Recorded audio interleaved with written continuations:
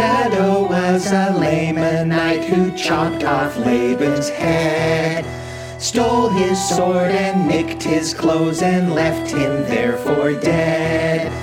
All because of inner voices talking in his head. Kill this man or your posterity will be pigmented. This is Infants on Thrones, the philosophies of men mingled with humor. We are the core.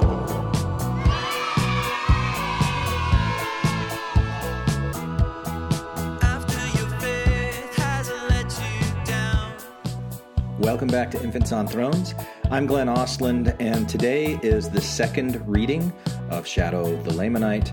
If you want to attend live readings, they happen on Wednesday nights at the Community of Christ Chapel in Mesa, Arizona, between 6:30 p.m. and, 8 usually. So if you want to come and join in on the conversation, please, we'd love to have you. And with no further ado, this is Shadow the Lamanite, Part 2. All right. Thanks for coming out tonight. Smaller numbers and driving them away. I don't even have Matt here. He's going to hear it from me. So, Shadow the Lamanite, Part 2. So, Craig and Lauren and Hillary, you were both here. Larry, this is your first... And you didn't listen to the Part 1. You listened to what we did at the Sunstone thing. Right. So Hillary, maybe I'm going to pick on you to catch Larry up on where we are. What do we do? What is this all about? Shadow. What? Shadow's the Lamanite. Shadow the Lamanite.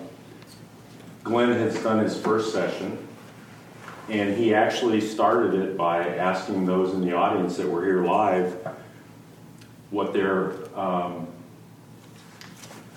do they think of when they hear Book of Mormon? I think it was just asking for a reaction. Yeah, I just wanted to kind of get a conversation started, kind of like now. And people shared, and then Glenn did some introductory remarks, and then he started the reading.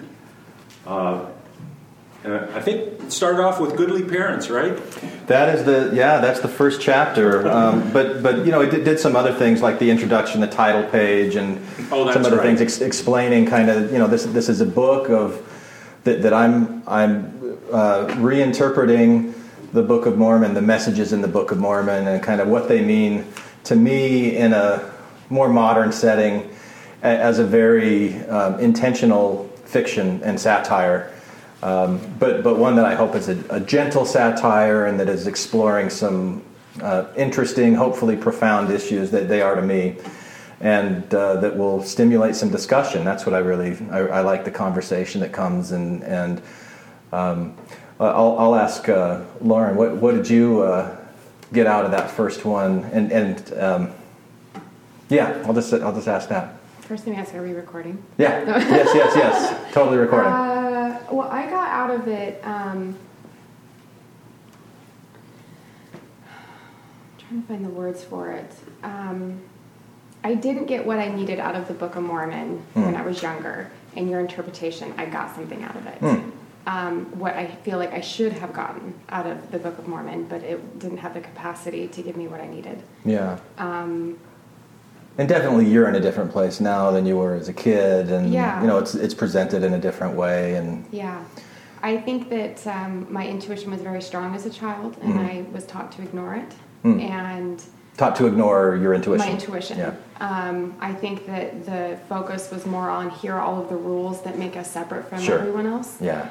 And I think that I came into this world kind of with this built-in knowledge of we all have this intuition and we're all given this, but I shut it off. And listening to your interpretation reintroduces that. Okay. That's what I got out of it, I guess. Cool. Well, Craig, I'm going to pick on you too. Okay. Well, I liked your exploration of the theme of the shadow and the light and how it could be seen, the battle between these two civilizations could kind of be seen as the way that we kind of all battle with our own our own internal struggles between anger and hatred and love and compassion, and so the storyline of the Book of Mormon really kind of playing out as a metaphor for what we struggle with internally, and yeah, cool. Yeah, I love that. So we did the first 2 chapters last time, and do you remember what, like, in the narrative where we are? Ted, yeah. That's what I remember, Ted. Yeah. Nephi's little brother Samwise, who he just calls Ted. Yeah. I think that we left off after, his dad went into a tent. That's right. Yeah, he was living in a tent. Yeah, so they've left Jerusalem, been commanded to leave Jerusalem. He named the river Laman and the valley Lemuel, and right. Nephi talked about this. There was the bit about Lehi getting angry at Laman and Lemuel because of all their complaining, and Nephi recognizing, oh, that's shadow too. And anyway, so that's where we are. So now we're going to start with chapter 3 as they're in the wilderness, and there's been some talks about visions and dreams. So verse 1, and it came to pass that after I finished my deep meditative conversing with my inner self, a.k.a. the Lord, I went to my dad's tent to see how he was doing, because I'm just an overall considerate person like that, especially during those times when my energetically evolving divine inner self is more closely integrated with my biologically evolved meat puppet ego self. That integration is often called integrity. It's that whole to thine own self be true thing that someday a guy named Shakespeare, the son of Shakespeare, will write about in one of his plays, So Prophesy I. Verse 2, and no sooner had I stepped into the tent than Dad said, look, son, I dreamed another dream, and I really think you and your brothers are supposed to go back to Jerusalem. Verse 3, because this guy named Laban, remember him? He used to come over for wings and game night. Remember that one night when he absolutely clobbered us all in a game of Settlers of Canaan? He was hoarding all the stone and the sheep and wouldn't trade any of his resources no matter how much wood or wheat or anything else we offered. Pretty ruthless, right? So yeah, anyway, that Laban guy, he has these brass plates, see? These records that contain all our sacred stories and lineages and language and culture and... Hang on a second, Nephi. Have I told you how important books are? Because they're super important. Like if someone ever asked you, how important are they? You could just reply, super. Books can change your life, son, for real. Like this one. Get it? But really, do you get it? Verse 4. So anyway, I dreamed that you need to go back to Jerusalem with your brothers and get these brass plates, or all of your kids are going to forget who they are and be lost in darkness. Verse 5. And I'm telling you this because I already asked Laman and Lemuel about going back, and they, surprise, surprise, just complained about it like crazy. They think I'm nuts, that I've lost touch on reality. But I haven't lost touch on reality. I simply have woken up to an awareness that a God that I can barely even conceive of is telling me through my very own dreams to go back to the place he just told us to leave from to try to get these valuable brass plates from a powerful, wealthy, ruthless hoarder guy named Laban who commands a veritable army of servants that fulfill his every little whim. But we have God on our side, and he can supposedly move mountains, so what's so nuts about that? Verse 6. So what do you say, son? Will you go? Will you? You're the good one, remember. I'll bump up your allowance, and I'll even throw in a hug. Dad was not much of a hugger. Verse 7. And I said, Dad, you had me at dream to dream, because I know that the Lord won't command us to do anything unless he has already a really good reason why he commanded us to do that thing that he commanded us to do, and that he must surely have prepared a way for us to accomplish the thing he commanded us to accomplish, which we can totally accomplish if we will only just accomplish the thing that he commanded us to accomplish. Or at least that we can learn something unexpected from the experience of trying to accomplish the thing that he commanded us to accomplish, even if it doesn't turn out quite like we expected that it would. Because sometimes he commands us just to test us, which is part of the way he prepares for us to accomplish the thing we weren't able to accomplish in the way we expected, but still accomplished in a different way. So basically, if we just trust, then there's no reason to not trust, because how can we both trust and not trust at the same time? It just doesn't make sense. So yeah, sure, I'll go and I'll do the thing the Lord commands, which is what again? Did you all get that? Memorize it, kids. This will be one of your favorite scripture mastery scriptures one day. And just wait till you hear the primary song that goes along with it. I sang it word for word over and over again all the way back to Jerusalem. My brothers totally loved it. Verse 8.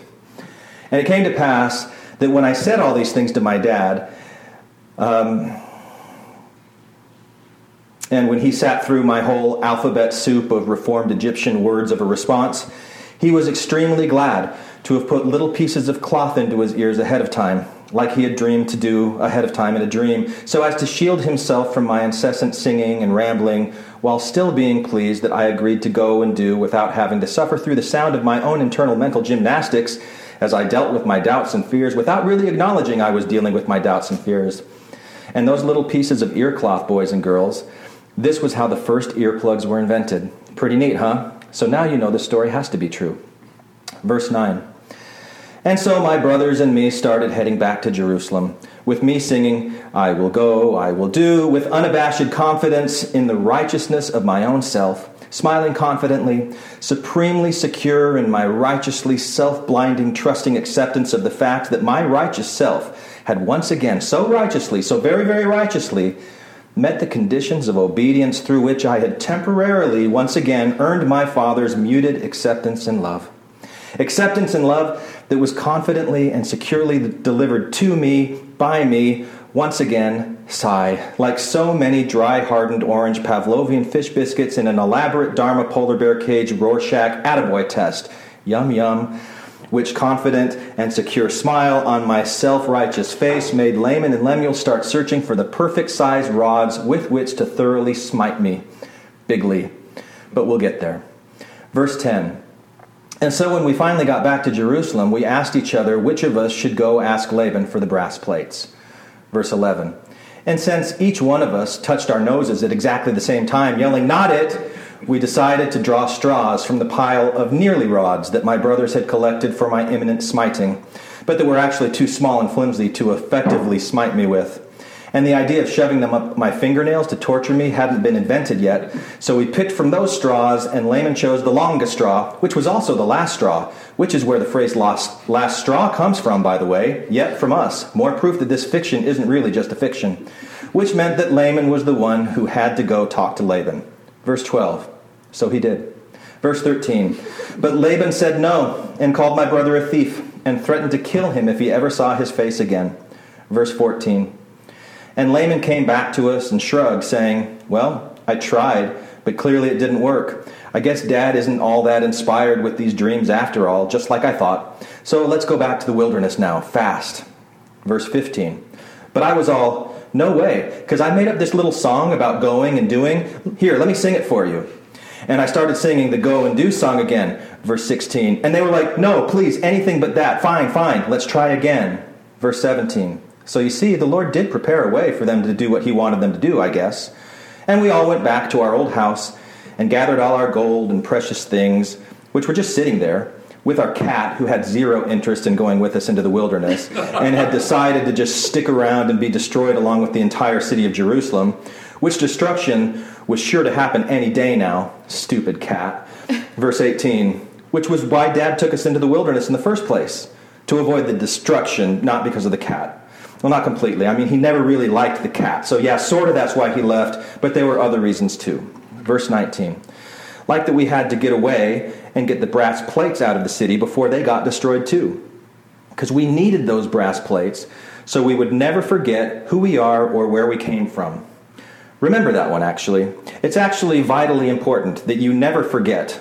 Again, maybe you already have forgotten, in which case you'll have to remember first who you really are and where you really came from. Wickedness and fear and shadow will try to make you forget or keep you from remembering or make you think that it's just unknowable. It's their little meat puppet self-preservation tactic. Verse 20, but that bright, eternal, quantumly conscious, energetic inner self inside of you, That piece of you that is pure and eternal and is living this life to find joy in new experiences and growth. That eternal spark of energy that is connected to God and that is God, and that scientists will someday identify with Einstein's unified field theory, and that George Lucas will call the force that animates all living things, and that Yoda will refer to when he says, "Luminous beings, are we? Not this crude matter." Trust me, it will happen, so prophesy I. That eternal part of you that knows who and what it is, even if your meat puppet selves don't yet. Because they're just one of thousands of meat puppet masks that your soul has worn over millennia. And this particular version is threatened by those and that truth and chooses to remain in peaceful, ignorant bliss about it. Remember when Joseph Smith said that if he told everybody everything that he knew, they would seek his life? This is part of what he meant. Of course, you won't find any of this in the brass plates, but you will learn from those how important it is to remember who you are and where you came from. That will be your key in your ongoing battle against shadow. So let's get our stuff and take it to Laban and convince him to trade for the brass plates. Verse 21. And after this manner of language did I guilt my brothers into not being such whiny little wussies. Verse 22. So we stopped by the old house and got all of our valuable things. Verse 23, and then headed back to Laban's place. Verse 24, and we offered to trade all our stuff for the brass plates. 25, but he said no. He still wanted our stuff, of course, so he just took it, and then he sent his servants after us to kill us. Verse 26, so we ran and left all our stuff behind. Verse 27, and we hid in a cave outside the city. Verse 28, and Laman and Lemuel were mad, but also sort of happy, because now they could start smiting me with their rods. Verse 29, but then the most amazing thing happened. An angel appeared and told them to stop smiting me. I know, right? A real lady angel. Imagine that. And the lady angel was all like, why are you smiting your younger brother? And they were all, because he needs to know his place. And the lady angel was like, don't you know he's way better than you guys in every conceivable way? And they were like, nuh-uh. And she was all, uh-huh. God has totally made him a ruler over you because he's good and you're bad. And I'm all, angel, please, could you tone it down a bit? This isn't really helping. Verse 30, so the angel left.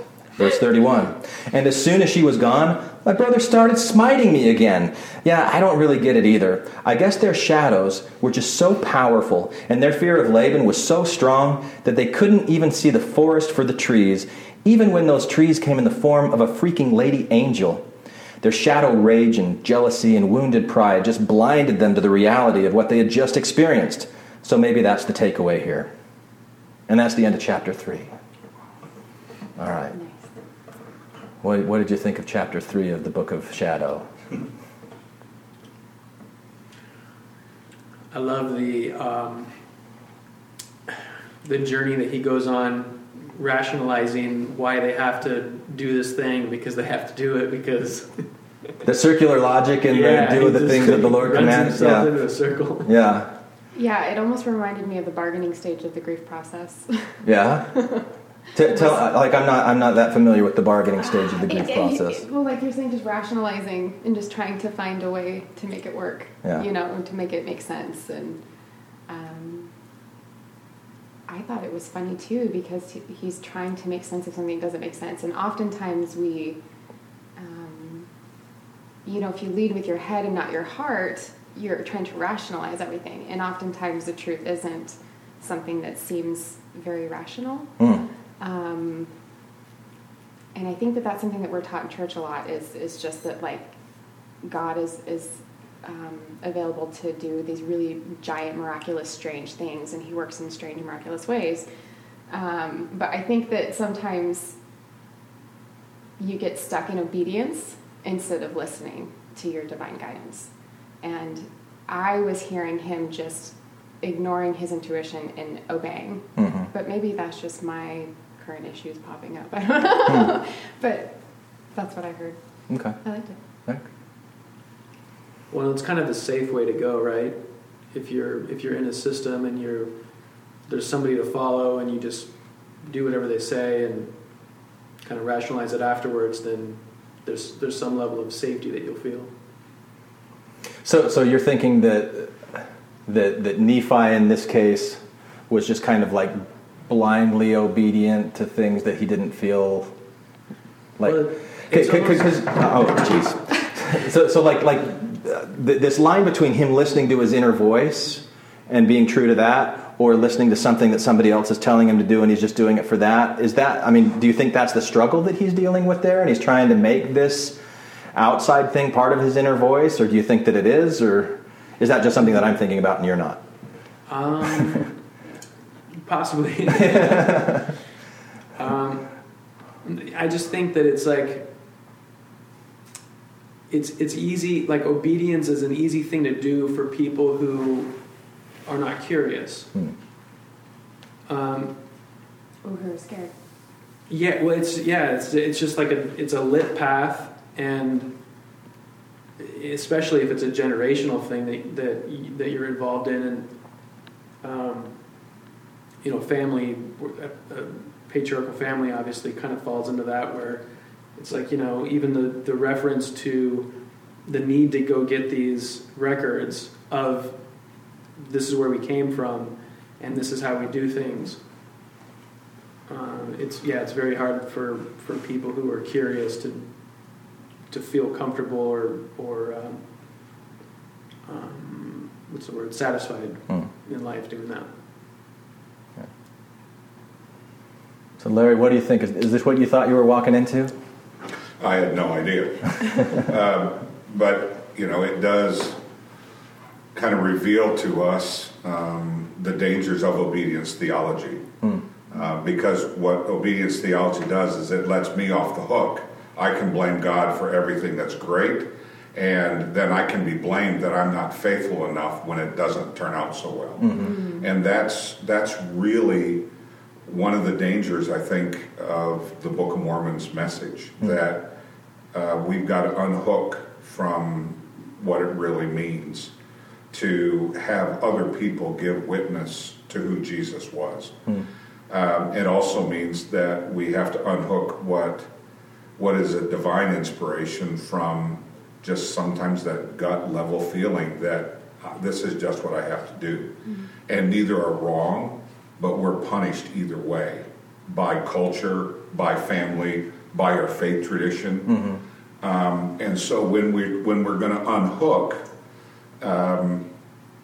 the danger is then you feel untethered, so then what do you believe in? And so this is a way, I think, for me to be able to take responsibility for how I perceive God, take responsibility for what I believe others have received as inspiration, but I don't have to make it my own way that I have to follow as well, which is a lot of where I think some faith traditions, even though they talk about agency, they really don't mean it. Because if they did mean agency, then obedience theology would have been gone centuries ago. And that's the tension we live in, even today. Is that if I'm inspired by God, I have I have the agency to follow. If Nephi was inspired by God, Nephi has the agency to follow. The way it's constructed, though, is if you do it, everything works out. If you don't, you're screwed. And that's not how I perceive God. So I'm always in a disconnect with that. Would you tell this part of the story in a different way? No, I wouldn't tell it in a different way. What I want to affirm is that we each have to use our voice of faith to understand what we're encountering of the divine. And by using our voice of faith, we are asking the difficult questions that I think faith pushes us toward. Faith is not blind obedience. It is the challenge to say, that's crap, or I don't get it, or you know what, I am so confused by all this right now, I just need to stop. That's faith. Not just, don't push on. And this is kind of highlighting that faith is actually the courage to say, really? Is this something that could happen? And if I don't believe it, does that mean I'm faithless? Or am I exercising my agency to say, yeah, I don't see it that way? And then can we engage in the conversation about what it actually means to honor God within all of us. Do you have anything to add to this, Hillary?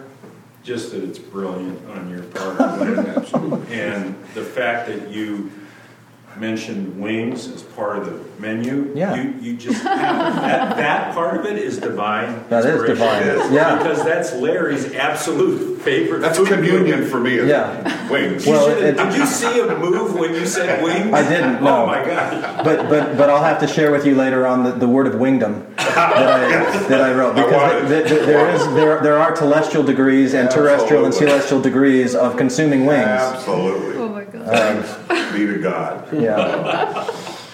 I'll find that and read that one of these nights with it. And the cat thing was hilarious. Oh yeah. The cat. Yes. You know, like one of my favorite parts in listening back to the first one was when you laughed, Lauren, at the like weird dream with the hillbilly stuff. I'm like, all right, I need to put more of that in here.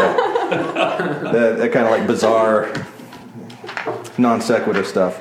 All right, chapter 4, and I'm still kind of interested in, like, I don't know how to put that in with this narrative, the obedience theology in there, because there's. Like there's been times, of course, as a kid, I totally related with Nephi, and like, that's who I'm going to be because that's good. And then when I was older, I related with Laman and Lemuel, because I'm like, they're the ones that are thinking this through and going, this is stupid. We just came from this place. Why, And so like now I'm like, well, where am I in that thing? Because I see the shortcomings of the Laman and Lemuel just rejecting everything. I see the shortcomings of the Nephi blind, Pollyanna, hopeful, just anything's good, and even if it isn't good, well, then I'll find a way to spin it in mental gymnastic to make it good. I'm still trying to locate myself in that. And so one of the tensions that obedience theology presents for us in the 21st century, I believe, is that if we throw it all out, then are we essentially saying that our choices don't have consequences? Mm-hmm. I think exactly as the opposite. Yeah. That in the 21st century way of looking at any of these passages, we are saying our choices, the decisions we make, they have consequences, but they're not consequences in which God or the divine or anyone would cut off a relationship with us. But there are going to be consequences to the choices we make. Obedience theology says there are no consequences. You're damned. Or you're blessed. And we, I think today, without being rational, in the 21st century, there's a continuum of how we encounter that understanding. And so, I make poor choices all the time. I screw up all the time. But I still never separate myself from the reality that even in that, I'm still loved. Even if I don't love myself, I have to accept God loves me. But there are consequences to my decisions. Doesn't mean I'm damned, but it just means, you know what? There's something I'm going to have to answer for. Yeah, and the what you said about God's not going to cut you off. I don't know how clear it is, but the way that I'm conceiving of God as I'm writing this thing isn't that there's like a God out there up in the heavens kind of thing, but more like inside of us at a really deep level, and trying to synthesize it with all this quantum science, unified field theory stuff, where if there is this eternal energy that's the source of all things, that we're kind of connected to at a very, very deep quantum level. It's not that is withdrawing from us. It's our own egos that are blocking us from being able to hear it, recognize it, trust it. And that's kind of a main conflict that I have going through. And that's really what shadow is. Shadow is that part of our biology that keeps us safe. It protects us. It's our amygdala, our fight or flight response. It's part of our mortal, biological, evolved protection. But it can also be that thing that blocks us from connecting inward. So is it enough for us to accept that sometimes it's a mystery? Always a mystery. We don't have to explain it all. Yes, right. And so if we say it's a mystery, if we believe in a divine being resident within us, it is not we can't be cut off from that. Yeah. We can choose to block it, but being cut off, if it's truly within us, it's like blood is always in me, but I don't see it unless what happens, I've got an injury or those kind of things. Right. So maybe this whole notion of just saying that it's a mystery, and also to be able to say, you know what's going on in my head? Yeah. Sometimes isn't even what's coming out of my mouth, right. but it's working for me. Yeah. And I've got to be okay with that. I used to think that was a cop-out, the mystery thing, but the fact that we can't even explain consciousness, right, like that itself is a mystery. So yeah. It's not really. And I'm glad you brought up consciousness, because to me that's like that razor blade line that you either make a choice where you say this quantum energy that nobody is going to deny that is part of our makeup at a subatomic level. But the question is it conscious or not? And the default assumption is, well, we can't prove that it is, so we're going to say it's not. Yeah. And then, well, okay, but why? What if you assume that it is? And explore that for a little bit. And so it's kind of that question of consciousness that I'm trying to play with a little bit in here too, and still not totally on the fence. So I like the consciousness side of it better. And I was having this conversation with my wife the other night about a related issue, but she's saying, it sounds like what you're saying is you're just like making the choice to be on that side of the fence, the choice to believe instead of, not to believe. And I said, yeah, I've been on both sides of the fence. And now I can very clearly say how I feel. Do I feel like I'm living a life full of meaning and purpose when I'm denying all of these things and saying, I don't know, so I don't know, But if I go, well, maybe, and I can put a hope on that, and then what does that do for me? How does that make me feel as I'm living my life? I'm like, okay, it feels better that way. And I can still do it with looking at it as a mystery and having the humility that I don't know if there's really consciousness or not at that, quantum level. But when I'm exploring it and playing around, it's sure a lot more fun on this side. I enjoy it, but I have fun on the other side too. So, and there's not just two sides. Anyway, all right, chapter 4. This is when we get Laban. We're gonna get through this. All right, verse 1. So I said, come on, guys, let's go back and get those plates. We have God and lady angels on our side, right? Of course we'll get what God sent us here to get, because that's the whole go and do thing I told you about earlier. So fear not, have faith, which is basically two different ways of saying the same thing. Verse 2, because remember Moses? He beat Pharaoh, right? See? Verse 3. So we can beat Laban, right? Verse 4. But this just made Laman and Lemuel even more angry at me. I know, sort of one-dimensional characters here, right? But that's sort of the point, because they represent shadow. And that's sort of what shadow does. Verse 5. So they hid outside the city walls while I snuck in, and it was night. Verse 6. And I took some deep breaths to tune out all the noise and just follow my instincts, trusting that they would guide me where I needed to go. Because remember, I'm a metaphor too, especially right now, where I'm symbolizing the need we all have to faithfully trust our inner voice. Verse 7. And as I was walking around, lo and behold, there was a man laying on the ground, and he was drunk and unconscious. Verse 8. And lo and behold, it was, wait for it, Laban. Verse 9. So I drew his sword from his sheath. Because isn't that the sort of thing you just do when you come across a drunk, unconscious man? You kill them and go through their stuff, right? Because that's total moral and ethical thing to do. Okay, so maybe I'm more of a complex and nuanced metaphor than my brothers. Verse 10. But all joking aside, my instinctual inner self told me to kill Laban. Dangerous territory here. Even my shadow was afraid.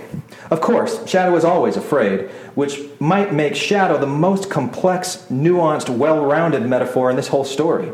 But look, shadow isn't always bad. Shadow gives us valuable information, like, don't kill this drunk, unconscious, defenseless person, because you don't want to become the kind of guy who just goes around killing drunk, unconscious, defenseless people. That's important for me to know about myself. So, see, at its very core, Shadow's main job is to protect us. And in this case, it was telling me not to become a cold-blooded murderer. And nor should you. Nor should you. Verse 11. But my true inner voice said, look, you tried to do this the nice, peaceful way multiple times. If you just take the plates while he's drunk and leave the city with them, this guy's going to come after you and kill you He's tried it before.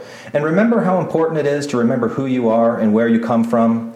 Do you want your posterity to forget that and to fall into destruction? I mean, spoiler alert, it's definitely going to happen anyway. But do you want that to be on your head because you didn't face your fears and hearken unto your inner voice and do the right thing that seems so wrong and will be a thing that mars even this story for as long as it exists? Verse 12, and my true inner voice said, kill him. And my shadow self said, no. Verse 13, and my true inner voice said, murder is never good. But there are worse things than physical death, like entire generations of people being lost, like they are today, when these words will be read and heard by dozens and dozens of people, magically transmitted through space and time in a digital format you cannot even imagine in the 1820s, or 600 BC for that matter, whenever you think that this thing is initially being written. People must wake up to who and what they really are. People must remember the connection they have to each other and to all life on this planet. People must make hard decisions and kill certain bad habits that keep them in comfortable denial of who they really are. And that is what Laban represents, you see. So in that sense, it's far better that one fictional man in a fictional story should be murdered by another fictional man in the same fictional story than for an entire nation to dwindle in unbelief about who they really are and bring destruction to themselves and to the planet as a result. Verse 14, he had a point. Verse 15, an important point. Verse 16, a point that hopefully has not been lost on you readers.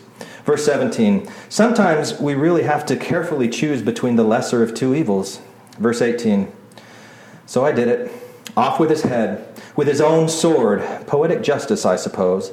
But I took absolutely no joy in it, and I pray that I never have to face such a difficult decision again. Verse 19, and in some ways, I guess I was doing him a favor, because, hangovers can be really uncomfortable. And now he didn't have to worry about waking up to a massive hangover the following morning. So, after mercifully ending this and all future potential headaches, I quickly and thoroughly sponged up all the blood gushing and pulsating and burst from his neck, and ran his clothes through a quick but heavy-duty wash cycle. With God, nothing is impossible, right? And then I put those clothes on me. Verse 20, and after I dressed up to look like Laban, I went to his house to get the brass plates, and Laban's servants saw me. Verse 21, and he thought I was Laban. Verse 22, and he spoke to me as if I were Laban. Verse 23, and I summoned my inner Wonder Woman powers and spoke back to him in Laban's own voice. Oh, why couldn't I have used a golden lasso instead of that sword? Verse 24, and I told him to get the brass plates and bring them to me. Verse 25, and he did. Verse 26, because I totally fooled him. A big, awesome, divinely sanctioned lie, and he followed me with the plates. Verse 27, and he talked the entire time as if I were Laban. And honestly, if I hadn't been so traumatized by chopping off that dude's head and then dressing up in his clothes and speaking with his voice, I might have found this kind of fun and amusing, but I didn't. Not at all. Verse 28, and when my brothers saw me, with Laban's servant behind me, they freaked out, also thinking I was Laban, and that I was coming to kill them. Verse 29, but I yelled at them in my own voice, Dear brethren, for it beest I, verily even thine own brother, whom thou callest Nephi. Yeah, I know, we talked kind of weird and clunky back then, even in a panic. But thankfully they heard me and stopped running. Verse 30, but Laban's servant, dude, that guy was scared, even more than when Justin Timberlake will someday start crying after getting punked by Ashton Kutcher on MTV, so prophesy I. And the servant of Laban turned and started to run. Verse 31, but thankfully my inner Wonder Woman was still with me, because I just reached out and grabbed him by the collar and held him a few inches off the ground while his legs spun beneath him like a bad guy from a Scooby-Doo cartoon. Another future thing, trust me. Rousers, Raggy! I just wanted to do that. Verse 32, and the servant's name was Zoram, and I told him that if he listened and trusted what I told him, and keep in mind, this is a metaphor for listening to and trusting your inner voice, and to those who listen and trust their own inner voices, that he would be safe. Verse 33, and I promised him that if he came with us into the wilderness, we would spare his life and treat him like a brother. Not like a smite you with the rod even when a lady angel tells you not to kind of brother, but you get the gist. Verse 34, and I told him that even though he really didn't have any good alternative options, We were the good guys on God's side, and didn't he want to be a good guy too? Verse 35, and Zoram agreed. Because really, how could he not agree? And he could clearly see my Wonder Woman powers in full display. 36, so off we went, with the plates of brass and a new best friend who we never imagined would ultimately father an entire race of people that would become so self-righteous that they would build a powerful, beautiful death trap called the Rammy-umptum. Da-da-da. And that, my friend, is called foreshadowing. Foreshadowing the Zoramites. And that's the end of chapter 5. So, thank you for the smattering of modest applause. So Hillary, last time you said that one of the reasons that you didn't like the Book of Mormon because with all of the head smiting. Smoting. How did you do with this? I liked your description. I felt like I was there. And you liked that. Okay, that's creepy. Actually, Glenn, what I have is a lot of homework. I'm going to go back and get it and compare it. Because that's what's inspired me, and I hope it does others to go back and give the Book of Mormon a second look. Because a lot of folks have left it. Yeah. Left it on the shelf. And you brought new interest and new insight, and just the clever nature of how you're expressing it is just so appealing. Whether it's just playing with it, just having fun with it. The blood's coming out after the headaches went away. I mean, well, did you ever see? There's a movie that somebody in the Mormon Church made several years ago that was like the Book of Mormon Volume 1, and it's painfully hilarious to watch. Oh, the live action one, right? Oh, yeah. That you guys did. Yeah, we did an episode on it. It was actually, we did it towards the tail end of the Mormon Expression days, but it was a lot of those of us that would go on to become infants. And that movie's just hilarious. And there were certain things that, like, watching it, I went, there's no way this would happen. What about all the blood? I never thought about that before. The other thing that I kind of hinted at in here that came from that movie was that Laman first went to Laban, and Laban said, no, and if I see your face again, you're dead. And then when they went back the second time to, like, give him his stuff, it's almost like Laban's like, oh, who is this new person that I've never met before? In the Book of Mormon narrative, at least. But then when you watch this on the movie, they had to, like, put masks over their face. You know, they were like banditos from the Wild West or something. And it was like, that wouldn't raise some suspicions for Laban that these masked men are coming in and, like, you've never met before. Do not look at the face behind the mask. You know, it's just like so much. It was so funny. That's kind of why I chuckle, Hillary, when last time you're like, I just want to see this in a movie. I'm like, oh, no way. No. As soon as you do that, it breaks the spell. You know, it's just like, oh, no, that would never happen. That's impossible. But, yeah. Cool. Well, I'm glad you liked the Laban thing and you want to go back and re-explore the Book of Mormon. I don't know what's going to happen when I get to 2nd Nephi, but I'll have some fun with that too. I think. You know, there is I haven't seen the movie yet, but the Disaster Artist, the James Franco movie that was made about the movie The Room. Are you guys familiar with this? I know that there was this movie with James Franco, but I don't know anything about it. Yeah. It was like the worst movie ever made. Oh, right. So when you watch it, it's super funny. So they made a movie about this movie. So I don't know. Maybe there could be an opportunity still in the works.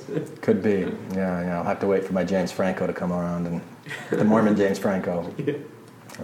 I noticed your Scooby and your Yoda are pretty similar. Oh, really? Maybe you should try narrating this in Yoda's voice or something. Oh my gosh, that would get old so fast. I mean, they already talked funny in the Book of Mormon, and Yoda talks funny. Why not? That's right. Yeah. It could be a match. Yeah. Yeah.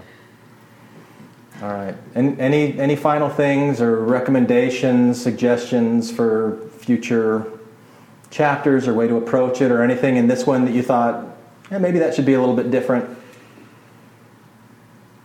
Because remember, I'm writing this, so like part of the reason I'm doing this is to get feedback, so that helps me through the writing process with it.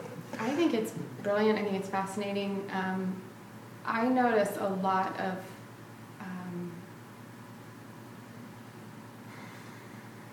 I guess there's a lot of this that's reflecting on me.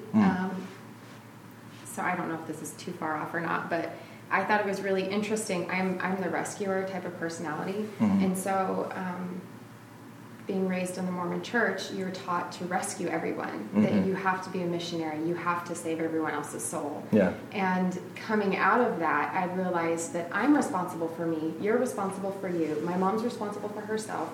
Nobody can fix you but you, and that you have to save yourself. And what was interesting was, Nephi was going out and doing all this to save how many people in his mind that needed to be saved. So I guess it's just interesting because that's like me, to want to go and save and rescue everybody and do these giant things to, save everybody. Not for me, but for them. But it's all fear-based action.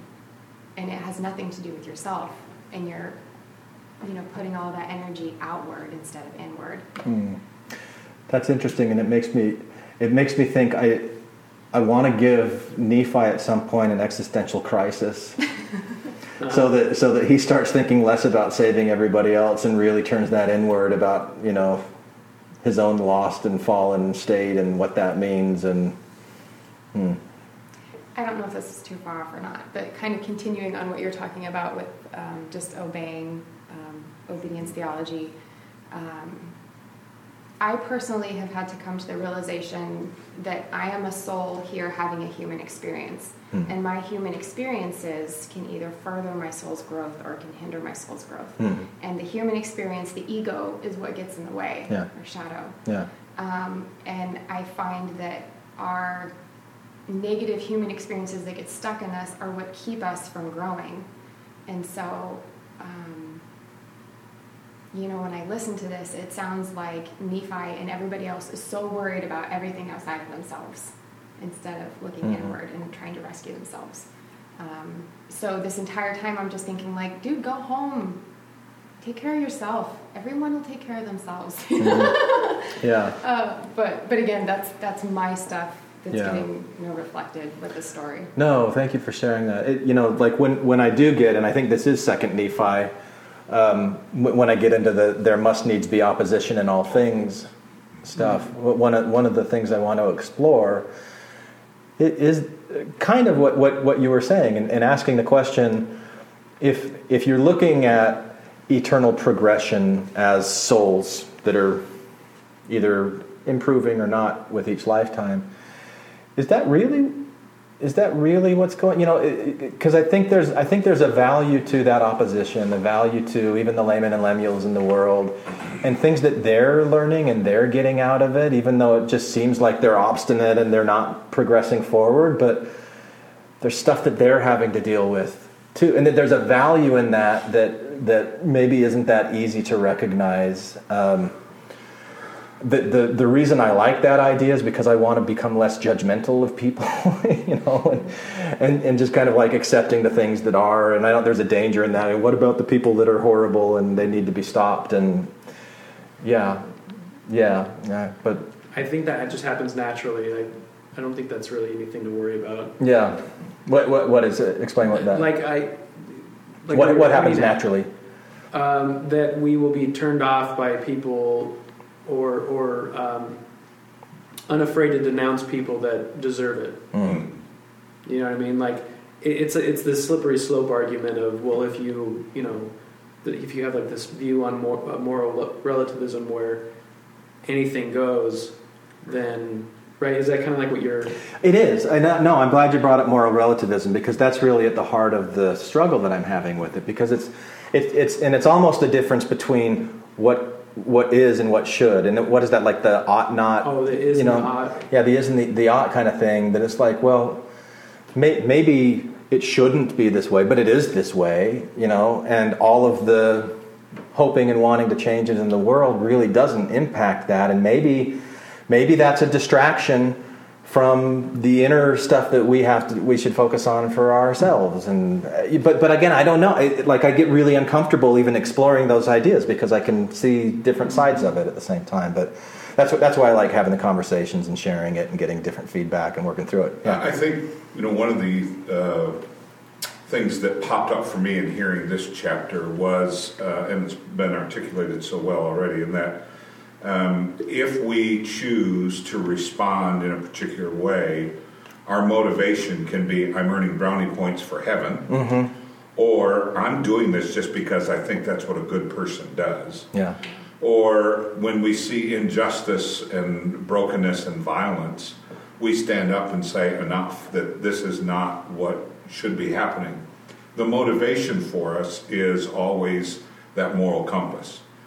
And I think in this particular case, the backstory of trying to get these plates so that the story can be further, sent out and lived out is kind of a motivation about why it has to happen in whatever way it's going to happen. But today, is it fair for us to accept that I live a life that is hopefully morally grounded because I think that's the way I should live my life, and when I see someone that has a need, or I see someone that is doing something that I find to be an injustice, I have an obligation, I think, to be able to say, hey, that's not right the way you treat that individual or that situation. And when you have a culture that, hey, you can't tell me what I'm doing because you're infringing on my rights, you're actually going against the very nature of what it means to have a moral compass. Right. And so we have to accept responsibility for that. Now, in church speak, that's called salvation, right? I'm going to do this because I want to make sure that if I tell you about the gospel, if I tell you all these things, ding, I've got a star, and I'm moving on up. Yeah. And if you don't accept it, I'm sorry, boom, you're going someplace else. That's not what I think we want to be about. Right. For me as a disciple in a Christian context. Yeah. Because I value the fact that my Buddhist monk friend says to me, when she closes off an email with deep bow, and may you be wrapped in a blanket of shalom.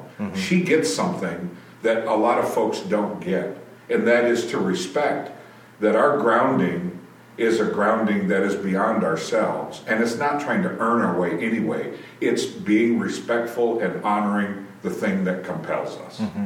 And sometimes I don't know that we always get that message. And the Book of Mormon gives us an opportunity to wrestle with that question. Sure. But in the end, it's kind of left, well, if you would have been better, your life would have been better. And that, to me, is the problem. Yeah, I see it as a problem, too. And, like you talked about brownie points, or like dinging a star. Yeah. And that's kind of why I put the thing in there about, like, Nephi responding to his dad's, like seeking approval from his dad. Sure. That doesn't come. And, like that your parents put these conditions on you that if you do this, then you'll get the love, you'll get that. And that is kind of a problem when that's the primary motivation. It's a very surface level reason for doing something, but at the same time very important to your psyche and to your mental health too. Yeah. But how damaging and scarring when that's what is put into your brain that motivates you to do stuff, is always seeking the approval of authority figures and that. I had a question for you, Larry, and what you were talking about. How do you interpret the story of Jesus with the crucifixion? He's being beaten, he got the thorns on his head, he's nailed to a cross. At any time, he could have stretched out his hand and just smote them and stopped it from happening, but he let it happen, and his message at the end was, forgive them, they don't know what they do. Right. So like when we're in the face of injustice, whether it's to us or to not, or to others, like to follow that example of Christ in that story would be a very passive kind of approach that I don't think a lot of people are comfortable with. But so how do you deal with that? Yeah, so that's one of the moral dilemmas of the 21st century, because Jesus lived in a time when individual rights didn't exist. And Jesus was crucified because of the power of Rome to be able to say, you know what, this is what we're going to do, this is how we're going to keep people in line, and if you don't like it, oh well, we're going to do this. Jesus, I believe, is sending the example over and over and over again. You're going to have stuff happen in life And how you choose to respond to it is what you're going to be grounded in. Right. And in this case, you know what? Rome is going to do this, whether or not I want it to. And I don't buy the theology that Jesus had to do this in order for God to prove, I win in the end. Mm-hmm. I don't buy that theology. Mm-hmm. What I do buy is this understanding that Jesus said, look, this is going to happen. I'm going to go through it. And in the end, my disciples are going to see that no matter what happens with them, they're still not going to be alone. And I don't care if it's 5 years later or 500 years later, this is something that's going to happen in life, and I'm not going to leave you alone, but I'm going to die this earthly death. Mm-hmm. And that's the part we don't understand, because it makes no sense to me that we don't celebrate, as a Christian, why we don't celebrate the fact that the tomb is empty. We always, it seems in modern day Christianity, they're clinging to the cross, which is Rome's symbol. And what we're called to embrace is it's empty, and God found the way all the way through it. And, you know, Jesus, when he appears later, he didn't come out totally healed. He still had scars. The wounds were still there. And he asked them, can you accept that even in my woundedness, I'm still whole? Big question for us today. Yeah. Because if we're not all together, will you still accept me? If I'm an alcoholic, are you going to kick me out of your church? Yeah. If I'm a drug addict, if I've been abused by my husband, or, all those things, will you kick me out? If I'm not whole, will you accept me? And that's exactly the opposite, I think, of what I believe Jesus has said to us throughout all the gospel accounts. Mm-hmm. It's not your wholeness that makes you worthy. It's your willingness to say, I don't get all this, and I make mistakes, but I'm willing to follow. Mm-hmm. Yeah, well, that's beautiful. Amen. Yeah. I mean, that's unconditional love, right? Accepting even though you're not whole. It is, but one of the opportunities of unconditional love, and I'm doing some self-confessing here, I struggle with loving myself every single day. Yeah. Because I'm like, dang it, I shouldn't have said that. Or, why did I make that decision? Or, gosh, I know this needs to happen. And so loving myself is to accept that in the midst of all those questions, I'm not a screw-up. I just made that decision. And that God, what I call God, is forever saying to me, hey, dude, it's okay. We're going to work this out. Things are going to happen. Now, if I break the law, then there are consequences for that. If I don't follow policy, there are things that are going to happen to that. But every single day, that decision about, do I actually love myself enough to be able to accept that? It wasn't until I was completely broken by divorce that I began to understand what it meant to have to love myself first. Yeah. And that acceptance led me to a deeper understanding of what it means to appreciate, to value, as Henry Nouwen says, the life of the beloved. Yeah. He says, every person lives more under the curse than they live under the words to hear, you are my beloved. That's profound. And in a modern culture, in the Western culture, belovedness is rejected because, hey, you're not tough, or you don't have the answers. And yet, in the midst, I think, of who we really are, at the deepest core of who I am, it's every day, can I embrace my belovedness by God just as I am? Yeah. I'm glad you brought up that self-love deficit, because that's been a prominent theme that keeps coming up for me for the last several months since we interviewed Ross Rosenberg for the Luminous Brain podcast, and I started hearing about going from self-love deficit to self-love abundance. And that's one of the latent motivations behind exploring this idea of shadow through the Book of Mormon, Shadow the Lamanite, because I have this suspicion that shadow is part of what keeps us in a state of self-love deficit.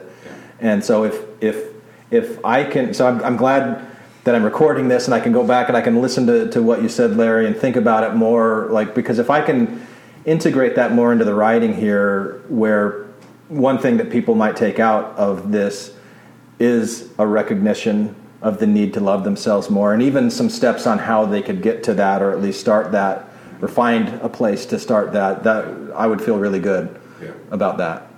So thank you for sharing that. Yeah, Lauren. So Ryan has this really great way of explaining how the Mormon God is presented as type A narcissist. And so I grew up with a narcissistic father. And so having parents who followed a narcissistic God, in my view, or type A or conditional love, they followed that example. So then I feel like a lot of my self-love deficit comes from believing, I used to believe in a God that was conditional with his love. And I then felt that my parents' love was conditional. And so if you feel like your parents' love is conditional and that your God's love is conditional, how do you ever learn to really love yourself? Right. And so I had to come... If you're not meeting all of the conditions all of the time. Exactly. So basically all of the impossible things to do all of the time. Loved. Yeah. Yeah.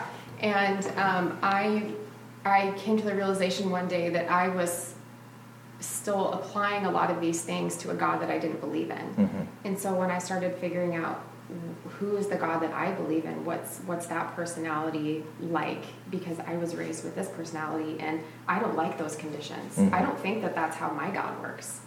You know, that you have to do X, Y, Z in order to get into heaven, or you have to do X, Y, Z to see your family again. Or, you know, that's I don't believe in that. So a lot of my self-love deficit became from me me following the rules of the God I didn't believe in. Yeah. And I'll want to talk to Ryan about this more at some point, because I definitely see that in there. I think if you look really closely, you'll see that the LDS God, and I want to be sensitive to my Community of Christ brothers in here and separate the LDS God from Community of Christ God. I'm not as familiar with the way that you view God, but do you want us to come sit over on that side? No, we're perfectly separated. Okay. We're perfectly separate, but that I would suspect that the LDS God is kind of an amalgamation, that there are narcissistic elements to it, and then there are probably other non-narcissistic, because it's really a reflection and a projection of the different leaders that have imprinted, and the different people in the church that that project what they see onto the characteristics of God. And I don't know if Joseph, my suspicion about Joseph Smith is that he started off with not a narcissistic God, but as it became more important to maintain power and to solidify power, and doing that through priesthood and obedience, that it became this tool and this mechanism that especially Brigham Young and others like him who were narcissists that were able to manipulate Joseph and kind of turn Joseph against himself in ways, I think. That's why you would see that so prevalently in the doctrinal explanations of God, because of those men and those leaders that did that to it. And that's what the institution is about today. It's about that obedience theology that we talked about earlier. One of the dangers, I need to own this, from a Community of Christ perspective, I should say, is that we believe in a dynamic, evolving relationship with God, not a static, figured out, locked in understanding of God. And so as we grow in our understanding of God, I think our application and struggles with in encountering God change. Yeah. And so when you have a dynamic relationship, the answers are not as easy and they're not as standard. When you have a static relationship, it's figured out, locked in, and this is just the way you go.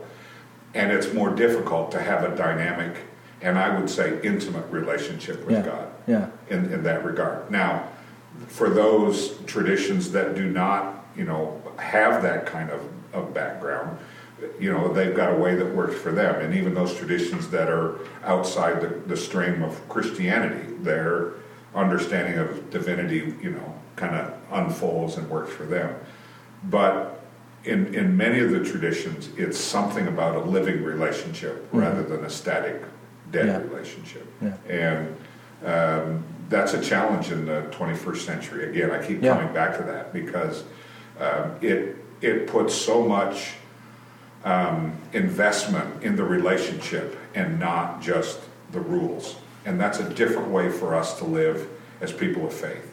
We live in relationship and in principle rather than in rules. And for many folks in the Western world, the rules just don't make sense and apply, which is where part of what your story is saying is that these are the rules they were living under, and we're trying to interpret those rules in a way that makes sense for us. And no matter what we do, there are rules that don't make sense for us. Mm-hmm. Okay. All right, thank you guys for coming out and being part of this. We'll do chapters, I don't know, maybe the next couple are kind of short, but we do get into Lehi's dream, which I have a lot of fun with the fruit of the tree of life, which for the first time, maybe like a week or two ago, I went, oh wait, the fruit of the tree of life is the joy of living life.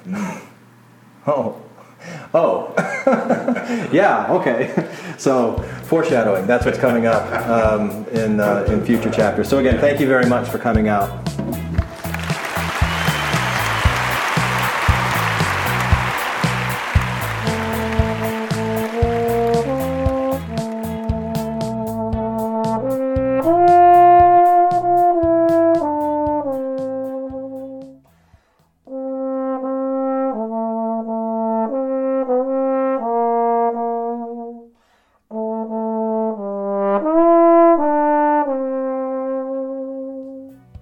Hi, this is Lindsay from Colorado, and when I'm not listening to Infants on Thrones, I am practicing the hymns and awaiting the day that brass players can perform in sacrament meeting.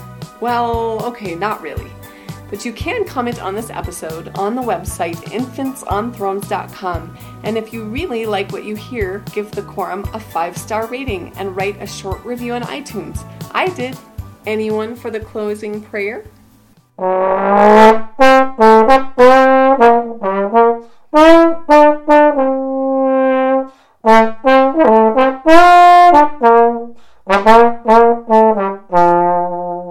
you for listening to Infants on Thrones.